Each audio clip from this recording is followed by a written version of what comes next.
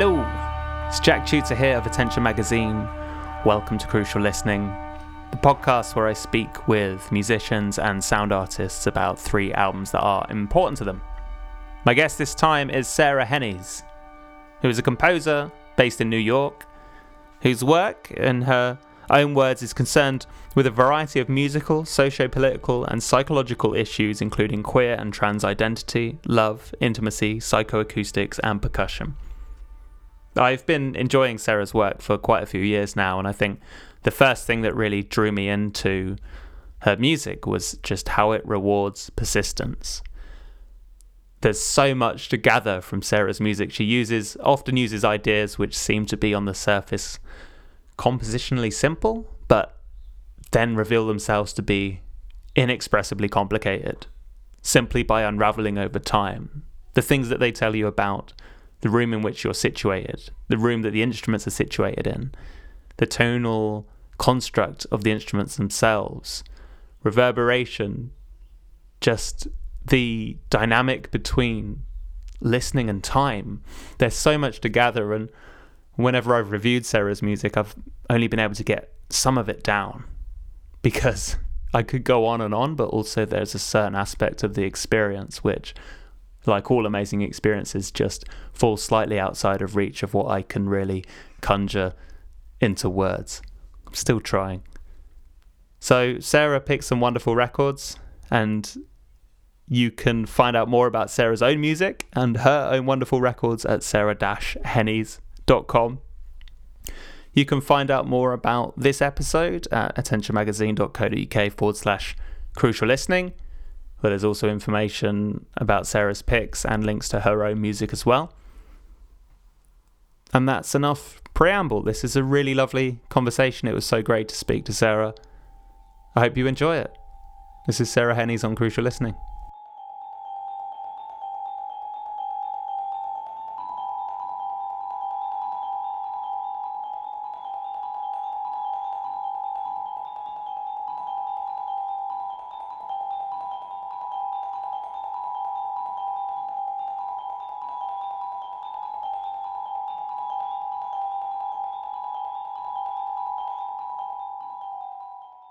Hello, Sarah. Welcome to Crucial Listening.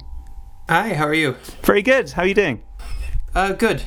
So thank you so much for coming on the show today and bringing 3 important albums with you as well. Before we get into the choices that you've come with today, I wanted to ask about how your 2019 is going so far. I understand you've been doing quite a lot of travel and quite a few shows. So how's it all been? Yeah, it's been mostly great. It's been very, very exhausting. I've really been going kind of nonstop with both performing and composing since about last September. Really with like a very little break, even at Christmas and New Year's. It was like I was in South Carolina for a recording session 3 days before Christmas. Wow. and then like moving at the same time, and just it's been a really, really nuts but really great several months. I had been working full-time in offices since I finished grad school, which was over 15 years ago. So I've just become an honest-to-God full-time self-employed musician a little less than a year ago. So it's been really great. I'm really like working my ass off, but it feels good. Wow. So how's it been for that first year? I mean, has your relationship with making music changed?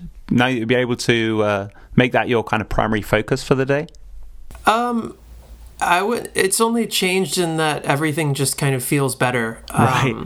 It's like the amount of time it takes me to like make a new piece is much shorter. 'Cause I'm not tense and stressed out from having been at work all day. And, I don't know.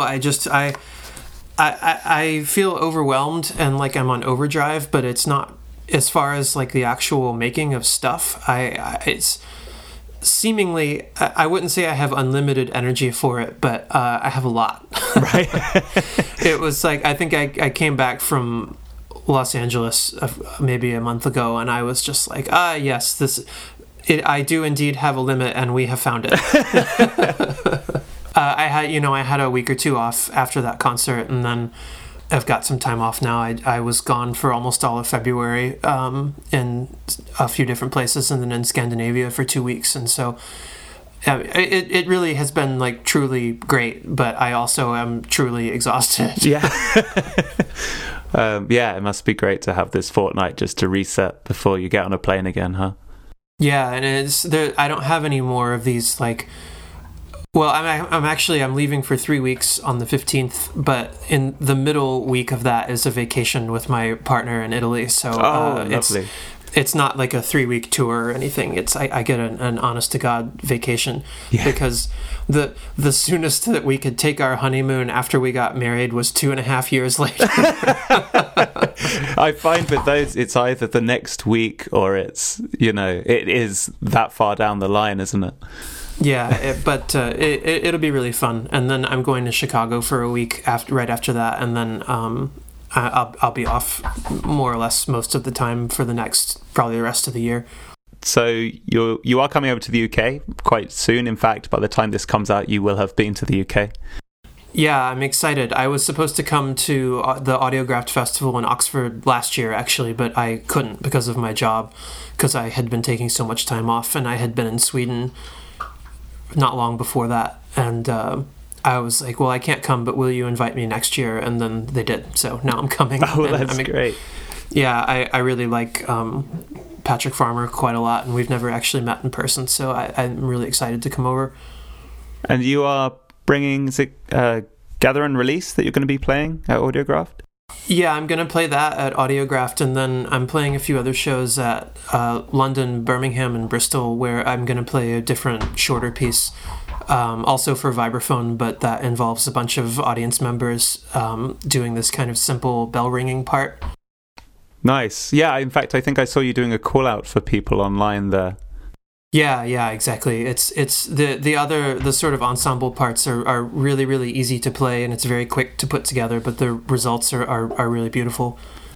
And with Gather and Release, I mean, as I understand, that's a work that's been recorded and out for a couple of years. I mean, it's cool to see that that's a piece that you're still playing and still interacting with.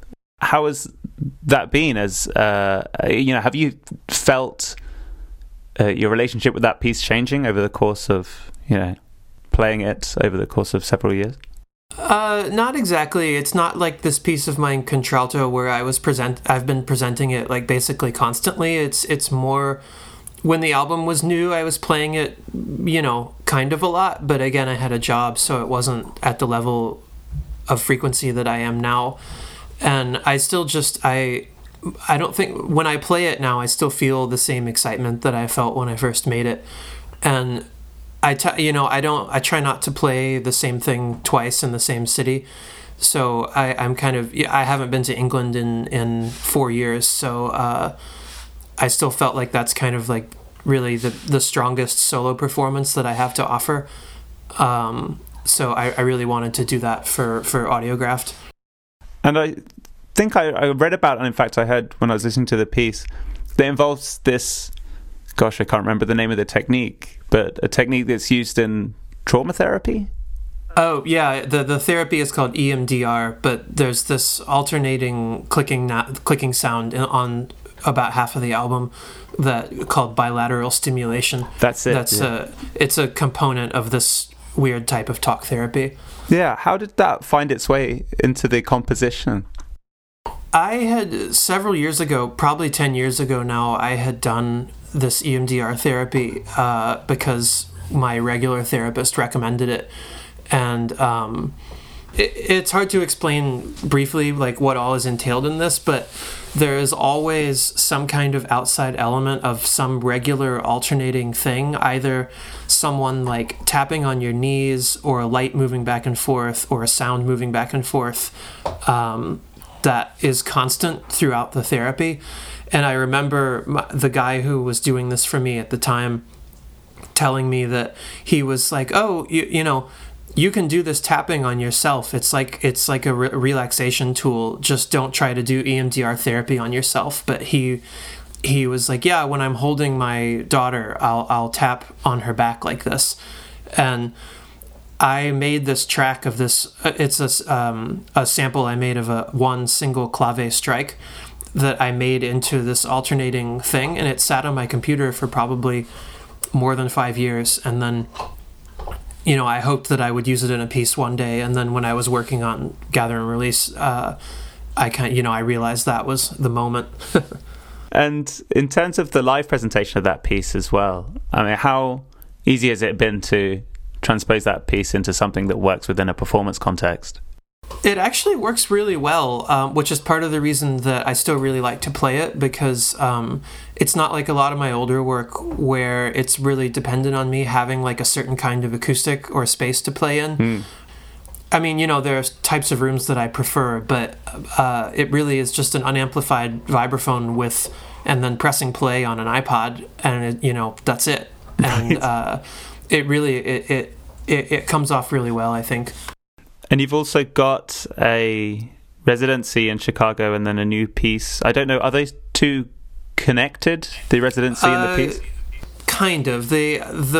I'm doing a week residency at the School for the Art Institute in their sound department, and Lou Malozzi, the head of the sound department, kind of connected me with the Chicago Renaissance Center and asked if I would want to do a public concert at the end of the residency. And I have this new piece that I wrote for a duo in Tennessee called The Reinvention of Romance, that they had commissioned me to write them a very long piece. And I had always wanted to do a really long piece for two people. And so I was like, I kind of checked in with them, and I was like, what do you mean by very long? and they basically said, go crazy. And so I didn't have like a target duration. I knew I wanted it to be more than an hour long, but I borrowed a cello from someone, and I just kind of the same way that I wrote the guitar piece that I have. Really, I don't play cello, but I know enough about the cello to make sound with it, and just I would mess around with it, and I wrote down any fragment that I liked, and almost all of them ended up being part of the piece, and then we kind of arranged them in order and wrote the percussion part at the same time. And it's the new thing that I'm most excited about doing, even though I'm not actually playing on it in Chicago. But I think I'm gonna play it myself in a couple cities. But it was commissioned for this duo called Two Way Street in Knoxville, Tennessee. So they're gonna come up and give the first performance of it. So I'm really excited about that. I think I read in an interview that you did, I don't know how recently, but you were looking to do pieces that centered on the idea of intimacy. I think in that interview you perhaps spoke about the potential of having musicians that are like touching as they're playing or being incredibly close to each other. I mean, is this piece something that is kind of an outgrowth of that way of thinking, or that desire to do something based on the idea of intimacy? Yeah, totally. And this is actually a sublimely perfect segue into one of the albums I chose to talk about. I figured it might be, actually. But we had my trio Meridian with Greg Stewart and Tim Feeney had this plan to do a piece for 6 musicians, the 3 of us plus 3 other people, and I was going to do it as this kind of like triple duo thing where each duo, like you say, was like really close together and maybe touching sometimes, and that it didn't end up working out that way, and that became kind of a different piece than I had intended. But I had always had this vision of like, 2 people just sharing space for a really, really long time. And I've been working a lot over the past few years with this music of kind of like repeating patterns that I feel like kind of a little bit mirror what it's like to, really, really spend a lot of time with someone that like really consists of mostly doing the same thing over and over again, waking up, going to work, eating a meal, taking the dogs for a walk, whatever. It's like most of your lives consist of doing things that you do, basically every day. Yeah. And so I got really into the idea of making pieces that kind of mirror that relationship. And that, because, I was in one very long relationship prior to the one that I'm in now, and I have the same feeling now with a different partner, that it's like the longer you spend with that person, I don't know. I think it was the opposite, unfortunately, for my ex.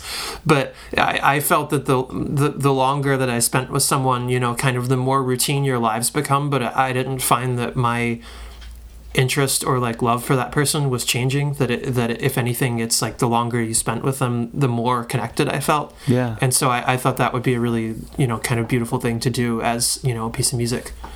I mean, it's certainly something that, perhaps that's why I find it so resonant with myself, because it's a difficult thing to pinpoint, but also, as you say, as routine starts to ossify in the life with you and a partner, I think certainly for me, it's become more difficult to express to people on the outside what it is about that relationship which is so electrifying and what's so enjoyable, and it becomes totally. And that's certainly something I feel with repetitious music, where it's the novelty of the idea is gone, but suddenly something that's less immediately expressible is weaving itself into the state of listening. Yeah, exactly. And I really like working with these concepts of like things that are hard to describe.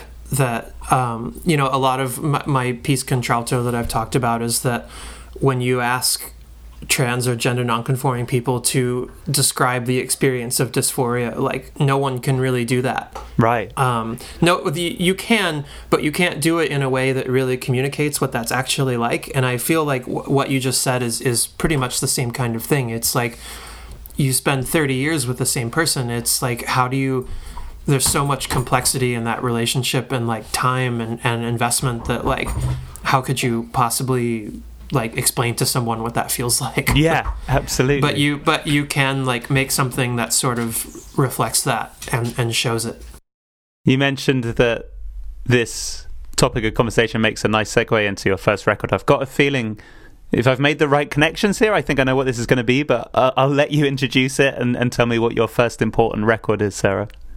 It's the box set of the Belgian composer whose name I hope I'm pronouncing properly, Boudewijn Oosterlink. Uh-huh. And the reason that I say it's a perfect segue is that he has a piece called The Point and the Line that was the inspiration for a lot of the stuff that we were just talking about in terms of like me making my own music, and that the whole box set, as soon as I heard it, it was like finding treasure or something. It's like... it's a dream. It's 4 CDs of music from the late 70s by a composer I've never heard of, who seems to have this totally unique, fully formed vision that I have never heard of before. Like it was like it really was like discovering secret treasure or something. And but I got fixated on this one piece in particular called The Point in the Line, that is really, really simple, where it's just someone bowing on 2 of the strings inside of a piano, like kind of alternating between one note and then another. And then at some point I think he was making all these things himself, probably alone. And so it's all overdubbed, him recording himself, where he recorded this bowing part and then added on top of it just these single plucks of some kind of like weirdly dampened piano string. Mm-hmm. So it's like everything about it is recognizable as like, yes, this person is using a piano, but none of it sounds exactly like a piano either. There's like something a little off about the sounds. And strangely, the booklet that comes with the box set is just full of his diaries of writing about different pieces, and he doesn't really talk about this piece that much. Huh. But I don't know how he feels about it, but I kind of interpreted this as sort of, the idea that in terms of love and like being with a person, that there's someone out there who's supposedly, for you specifically, like the idea of the one, and that this piece doesn't really ascribe to that it feels like the sounds are almost interchangeable. Like you could replace the pluck with some other sound. Like you could stick any 2 things together, and if you play them with the right kind of focus, then like they will quote unquote sound right. Right. And that's what really the whole box set is like that. It's just full of stuff that doesn't make sense, but it just has this incredible power and ambiance and feeling to it, where everything just feels like perfectly placed, but not calculated or cerebral at all. It's if obviously I can't say that like I have a one favorite album of all time, but it is just about the best music I've ever heard. I talked about it in my wedding vows. Wow.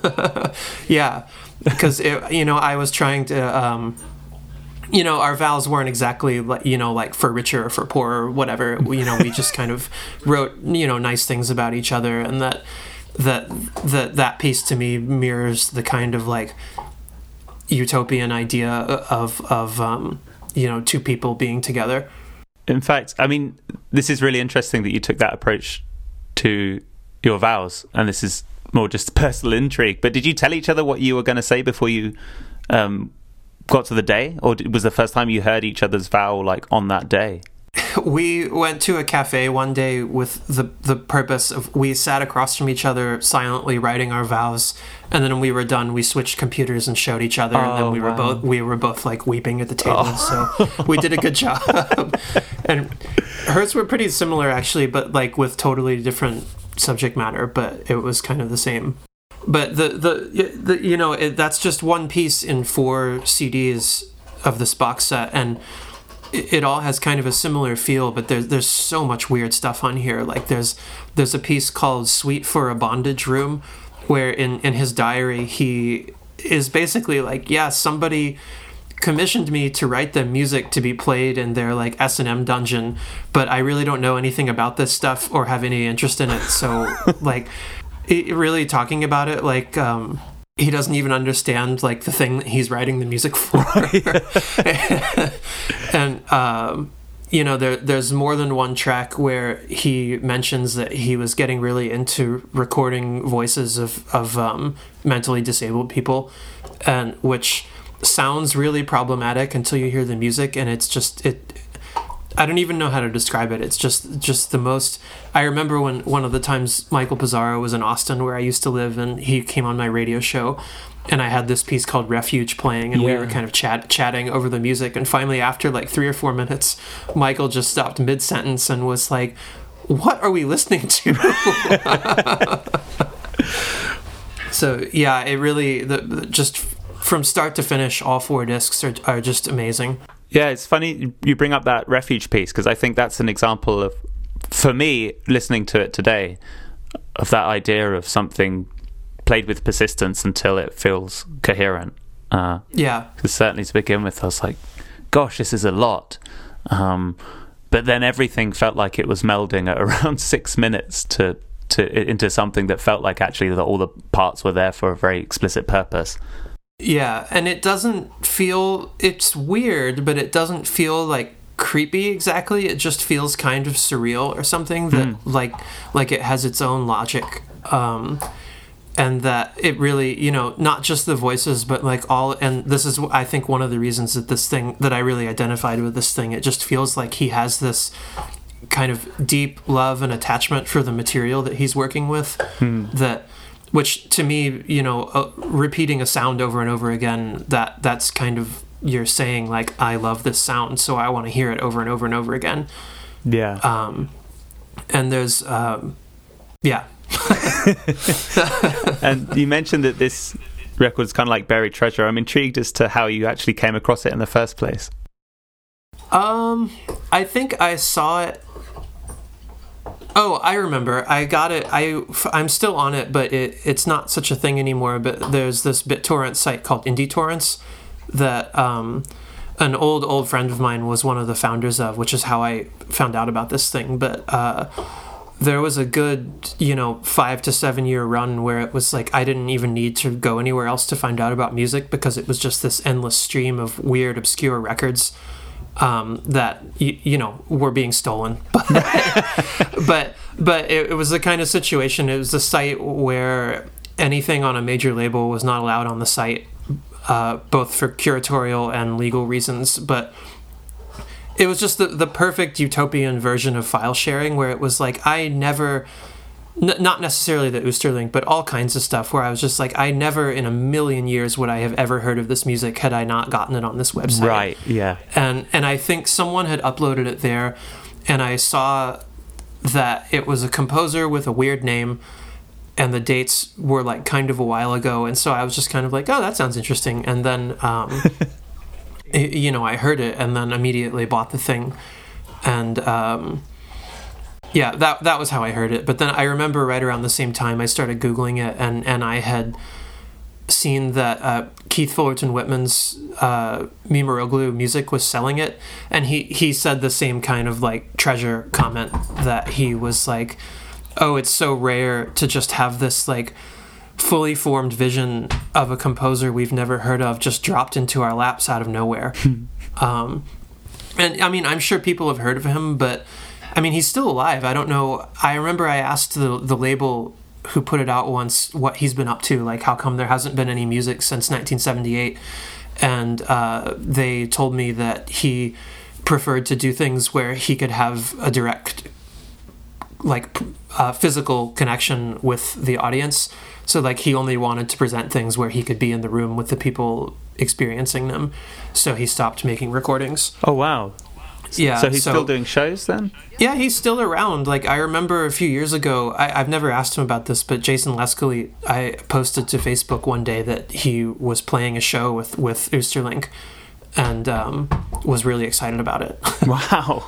So he's older, but he's not super old, I don't think, and seemingly still around. He has a website, but just kind of mysterious and seemingly not interested in kind of participating in any sort of like promotion of himself. Yeah, which made my job tricky today, but right.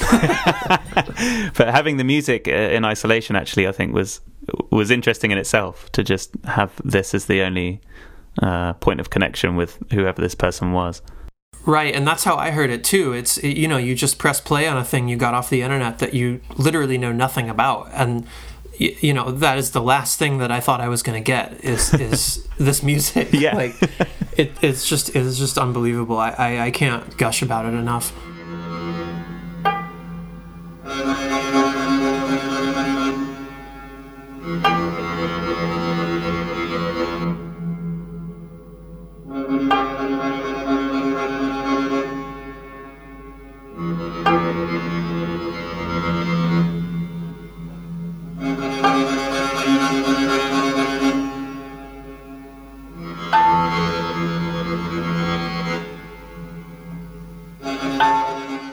So let's move to your second record now, Sarah. If you give me the name of it and then also a little bit about why it's important to you as well.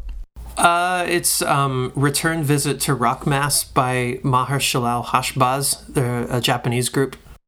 And what is it about this record that led you to pick it as one of your important records? It's kind of similar to the Oosterlink, actually. It was another thing, I think around 2003, I saw on Soulseek, and I saw a band with a weird name with all Japanese song titles, and there was over 80 tracks on the album. And it's like, well, I have to hear this. and it's another thing that I almost can't even really explain why I like it so much. But it's totally different from Oosterlink, obviously. But Tori Kudo is the main artist in this group, although I think for a lot of the band's life, which I think started in the early 80s or maybe late 80s, it was always been kind of a collective, but it was sort of a core group for a while, and apparently that's not the case anymore. But Tori Kudo is the lead musician and songwriter, composer, and the group, when you hear their music, it kind of sounds like they haven't rehearsed or something. And a lot of people have called him a naivist, which I find like really stupid and condescending, because it's like this person is so obviously like doing what they're doing very intentionally, and like sometimes it's very funny, but it's also like really, really great art, I think. Yeah. And it just, the idea that he's some kind of like naive outsider, I think is just like totally wrong. But I guess I haven't seen anyone saying that in a while. But anyway, Return Visit to Rock Mass is kind of, I think, widely considered to be their sort of like defining statement. It's a triple album with, like I said, like 80 something tracks on it, and most of them are under a minute long. And he himself has said a lot of times that he is intentionally allowing for mistakes in the music because that it mirrors our real life that way. That's so nice. And it's another one of these things that just really appeals to me because like it's very funny and playful, but the music is, if you can get past the fact that like, oh, they can't play their or they can't play these songs, that the music is actually really unusual. Like it's one of these things where, again, when I pressed play on it, it was like I've never heard anything that sounds even remotely like this in my life before. But unlike the Oosterlink, it's in a way kind of conventional music. Like it's often very pleasant sounding and very tuneful, but because of the way that it's played and the brevity of everything, it is its own kind of weird avant-garde music. Yeah. And I've had this quote on my Facebook page probably as long as I've been on Facebook, that is just Tori Kudo. When someone asked him what kind of musician he was, all he said was, "I am punk." That's so good. Wow. So one of my favorite albums of his that just got, I don't even think it got written about that much, but I saw a couple just brutal, really hateful reviews of this record called C'est la dernière chanson, that is 2 CDs with 183 tracks on it. Wow. And I saw one reviewer in particular was complaining that the silences between tracks were longer than most of the songs. And then, it sounds real, and it is really funny, but it's like, do you know anyone who's written 183 of anything? Right. And it's not composed music, or I'm sorry, it's not improvised music. It's music that he has written down. And like, I discovered not long ago that there's a tour DVD for this album, which obviously I bought, and it is unwatchable. It's the concerts are exactly like the album. He'll kind of look around and look at everybody and be like, "Okay, everybody ready?"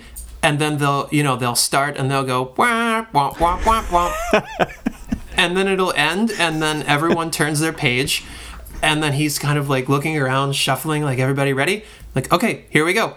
Wah, wah, wah, wah, wah, wah. Like just on and on and on like that, but not delivered like comedy at all. And it's just another one of these things that just feels like it was like made specifically for me. and I really, I'm not that into like really goofy, silly music, but I really like if you can make something that's like kind of funny or playful and humorous, but also, it's still like really, really serious work. Like, you have to be really committed to what you're doing to make a 183 track album. Right. Yeah, absolutely. So it kind of, the volume of material gives it this sort of like, makes it harder to write off as a joke. Yeah. But I also like that the music is so pleasant, but has this ability to enrage people. So it's very sort of subtly subversive. Yeah. I mean, even in terms of the concert that you described, I imagine when the pieces are that short, you don't know when to clap as an audience member, and that's quite disempowering, I guess, for some people. No, nobody was clapping. And that was part of it. It's just dead silent, and it's like a group getting ready to play like a long piece, and then it's like 5 seconds long. Oh, amazing! Yeah, I read that a lot of isn't it people that have just been, I think it's like a lot of the time it's non-musicians and then people who've just got the music that day. Yeah, I didn't know that actually. I was just on tour with Oren Ambarki and Chris Cole recently last month, and they told me that that Tori does not allow the musicians to see the sheet music until they're playing it. So it's like any question that it isn't planned or intentional is just like totally wrong. Yeah. And it's this, it's another thing that I've worked with a lot myself, and maybe I would have done these things if I had never heard Marshall Al-Hashbaz, but I've made multiple pieces now where kind of an integral part of the piece is me not being able to do this, to actually physically execute the situation I've set up for myself. And then the piece is just kind of whatever happens. It's like me trying to do something that's obviously not doable. And it's like, it's just a totally different kind of music than you would get if you were doing something really tightly rehearsed. And why does that appeal to you to explore as an idea? I think similar to what Tori Kudo says, that it kind of mirrors real life, that like things aren't perfect in real life and there are mistakes. And I like to set up these situations where there's just so much complexity to them that there's not, I don't necessarily mean musical complexity, but like musical or conceptual complexity that you don't really know how to react to it. Because then the audience really has to start asking questions if they want to come to any kind of conclusion about what's happening. And if you do things that kind of go outside of the normal rules of music, then you're kind of automatically putting people in that situation. Yes, of course, yeah. I saw a film about Tori, called, like, it's a 20-minute documentary called "This Is Our Music." Oh yeah, I've seen that. Yeah, it's so nice. I didn't realize. So it mentioned that he's a ceramicist as well, which I thought was perfect. Yeah, he's an interesting guy. Yeah. Because he talks about the fact that he's not very good, but I love the idea of just with ceramics as well. You've got these indentations of failure that are permanently, then I don't know what the word is for ceramics. Heated, frozen in time, and then suddenly that's it. You have to live with those moments of failure. Yeah, and I mean, it's kind of like, it's not the same type of situation, but it's sort of like what I was saying about, the long duo piece, that it's kind of a representation of something that, is kind of universal, like... Yeah. In terms of things not being perfect or having to sort of accept what's happening around you, because putting the sheet music people in front of people right before they have to play it is setting up a situation where you're not in control. Yeah, exactly. Yeah. And with a record of this kind of duration, I mean, how are you listening to this when you listen to it? I can't say that I don't remember the last time I just sat down and listened to the whole thing all at once. But I mean, I've been laughing for years that like if I put my iTunes on shuffle play, it's like 40% Maher and Ivor Cutler. That it's like every third song will be one of those two artists because there's so many tracks on their albums. and I have, many albums by both of those people. So it's kind of, I have my favorite tracks, but it's sort of like my favorite supposedly more serious experimental music. It's not something I like put on all the time, or at least not Return Visit to Rock Mess. Like Blues du Jour is a nicer, like, I'm cooking dinner record or something. Yeah. But, it's more, it's album length, but, there's a lot of music that I love deeply, but I'm not just casually putting it on. Yes. Which is definitely true of that K Records, the one with 183 tracks. Right. It's like, it's not easy listening, even though it kind of seems like it should be.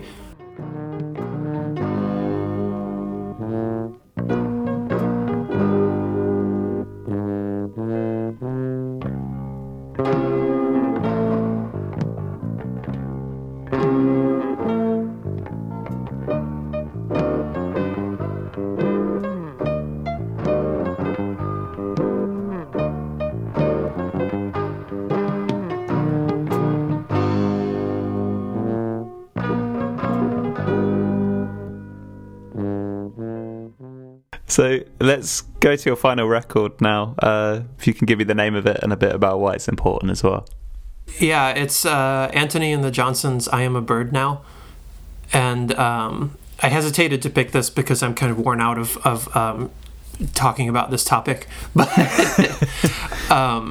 as far as I know, it's the only, I'm sure I'm wrong, but it's the only prominent record I know of that's like explicitly singing about gender transition.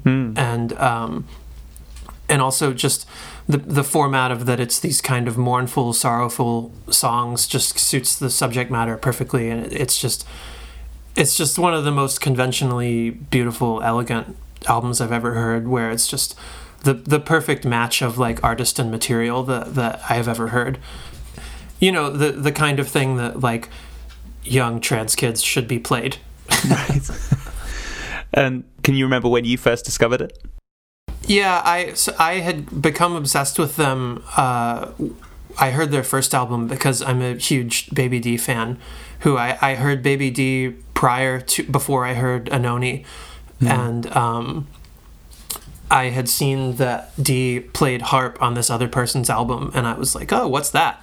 And this was before I Am a Bird Now had come out, so I got I Am a Bird Now like the day that it was released, and I was already really, really into the first album quite a lot, and then I heard I Am a Bird Now, and it's like totally next level. You know, everything feels more dialed in and more focused and less dramatic and more subtle. Like I just think it's a perfect album. It's like, I think it's about half an hour long, and it's over before you even realize it, and it just takes you through so many kind of twists and turns in such a short amount of time. But yeah, I got it when it came out, and I've written about this before too, but I just was like so obsessed with this album. Like I'm sure everyone around me was sick of me talking about it, because it was one of these things where just like everyone I knew, like, have you heard this, and they would just be like, we don't like this. And I remember even people, not in like a super mean way, but just people like making fun of how gay it was. Right. And it is extremely gay. Right. I remember that she had said in an interview that after Boy George came in and tracked his vocals for the song You Are My Sister, that Anoni had like cried for 2 days afterward, and a friend of mine was like, that's the gayest thing I've ever heard. Which sounds mean, but it's actually very sweet. Right, yeah. I mean, so this is the first time I've heard this record, which surprised me a lot, because I remember it getting a lot of attention. Yeah, it was a huge deal. I was really surprised. Yeah, and I've been a massive Baby D fan for a while, and for some reason never circled back or, went over to Anthony and the Johnsons. So this has been... I haven't listened to this enough to really to be even talking about it, because it's the first listen was a lot. But I mean, do you have a favorite track on this record? Not off the top of my head. I just feel like the whole thing is just such a like singular work, like as an album. Actually, Fistful of Love was the first song I heard, because that was the single, right? And I still really love that song. If I had to pick a favorite, and that's the kind of like groovy soul R&B song. Is that the one with Lou Reed on it as well? It is, yeah. Yeah. Which I never really understood. I mean, I get why he's there, but his part is not significant. There's all these like really, really famous guests throughout this whole album, and they're just like completely eclipsed by Anoni. Right, yeah. And I like this is gonna, I feel very cliched saying this, but I really like For Today I Am a Boy. And I remember reading an interview with her, and she was like, said that she was singing it as a joke, that it wasn't even a real song. And someone, people were like, you have to put that on your album, and she was like, I can't put this on an album, it's so silly. Right. And then she said it ended up being the track that seemingly endeared her to more people, that it was the most frequently people would come up to her and be like, I love that song. Right. So yeah, I guess those are my two favorite tracks. But it's funny, when I first heard this album, I was not really aware of my own situation at all, and it's very different listening to this now than it was 14 years ago, and it's a lot more sort of dense and nuanced for me lyrically than it used to be. It used to be this more sort of like, I wasn't really engaging so much with why I liked it. I just thought it was great music, because it is. Yeah. But and there are other things like that too, where it's like years later you can look back and be like, oh, that's why I did that. Right. Yeah. A lot of unexplainable things about your life become explainable. And have you seen her live as well? I have never seen her live, and I would really like to, but I think I kind of missed the prime Johnson's era that I would have wanted to see. It seems like she has kind of lost interest in the music industry, which makes a lot of sense to me. Because I just don't think you can become that big of a sensation and not get like kind of burned out. And it's like you can't just make "I Am a Bird Now" over and over again. Right. And I feel like that's why she made this switch to this more sort of electro pop's the wrong word, but you know, just a totally different style of music. Because it's like she did kind of make "I Am a Bird Now" 3 times. So like that, Crying Light and Swan Lights are like, they're very different albums, but they're all more or less in the same style. Yeah. And I know a lot of people disagree with me. I know a lot of people, for them, The Crying Light is like their album, but for me, it's like I'm increasingly less interested in each successive album. But I love them all. I don't mean to say that they're like inferior or something. It's just, for me, "I Am a Bird Now" was like the one where it's like this person has clearly figured out the exact thing that they are supposed to be doing. Yeah. And it's even, I was just saying when Mark Hollis died, and we were all very upset, but that I remember reading an interview with him from around the time that his solo album came out, and someone asked him why it took him 8 years to make another album after Laughingstock, and he said that Laughingstock was so close to how he imagined music that he didn't know how to do anything else. That like he didn't know how to move forward. My word. And so I always really, I wish we had gotten more music from him, but it's a really intense thing to say, and like to realize that you've done something like that.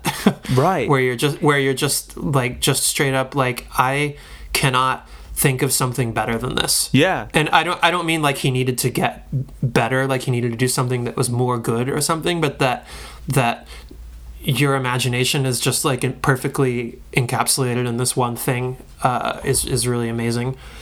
And again, I love all of the Anoni records, but for me, I feel like there's this moment before "I Am a Bird Now" where you can hear this person kind of figuring out their thing, and then you get this album and it's just incredible. And then everything after that's like really, really good, but like kind of the same. Right. Yeah. And so does that apply as well to I know she put out a record as Anoni, I think a couple of years back. Was that one that didn't quite strike a chord with you as well? Yeah, I tried. It's just not my thing, and it's really, really good music. And my friend Leslie in town took her kid to see Anoni like playing that stuff, and they said that it was just that it was just astonishingly good, which I totally believe. But just the whole kind of palette of the music of just this kind of like really big bombastic electronic music is not like necessarily my thing, but I did listen to it several times, and it's a great album, but it's just not it's not my thing. Yeah, no, fair. For today I am a child. For today I am a boy. One day I'll grow up. I feel the power in me. One day I'll grow up. Of this I'm sure. One day I'll grow up. I'll know. Well, Sarah, it's been so great to speak to you about these records and about what you've been up to as well. Thank you so much for coming on the podcast and chatting with me. Yeah, thanks a lot. And if people want to keep up to speed with what you're doing, is there somewhere best for them to be headed online? Probably my website, which is sarah-hennies.com. Wicked. Okay, great. Well, thanks once again, and to everyone listening, I'll see you next time. Yeah, thanks a lot.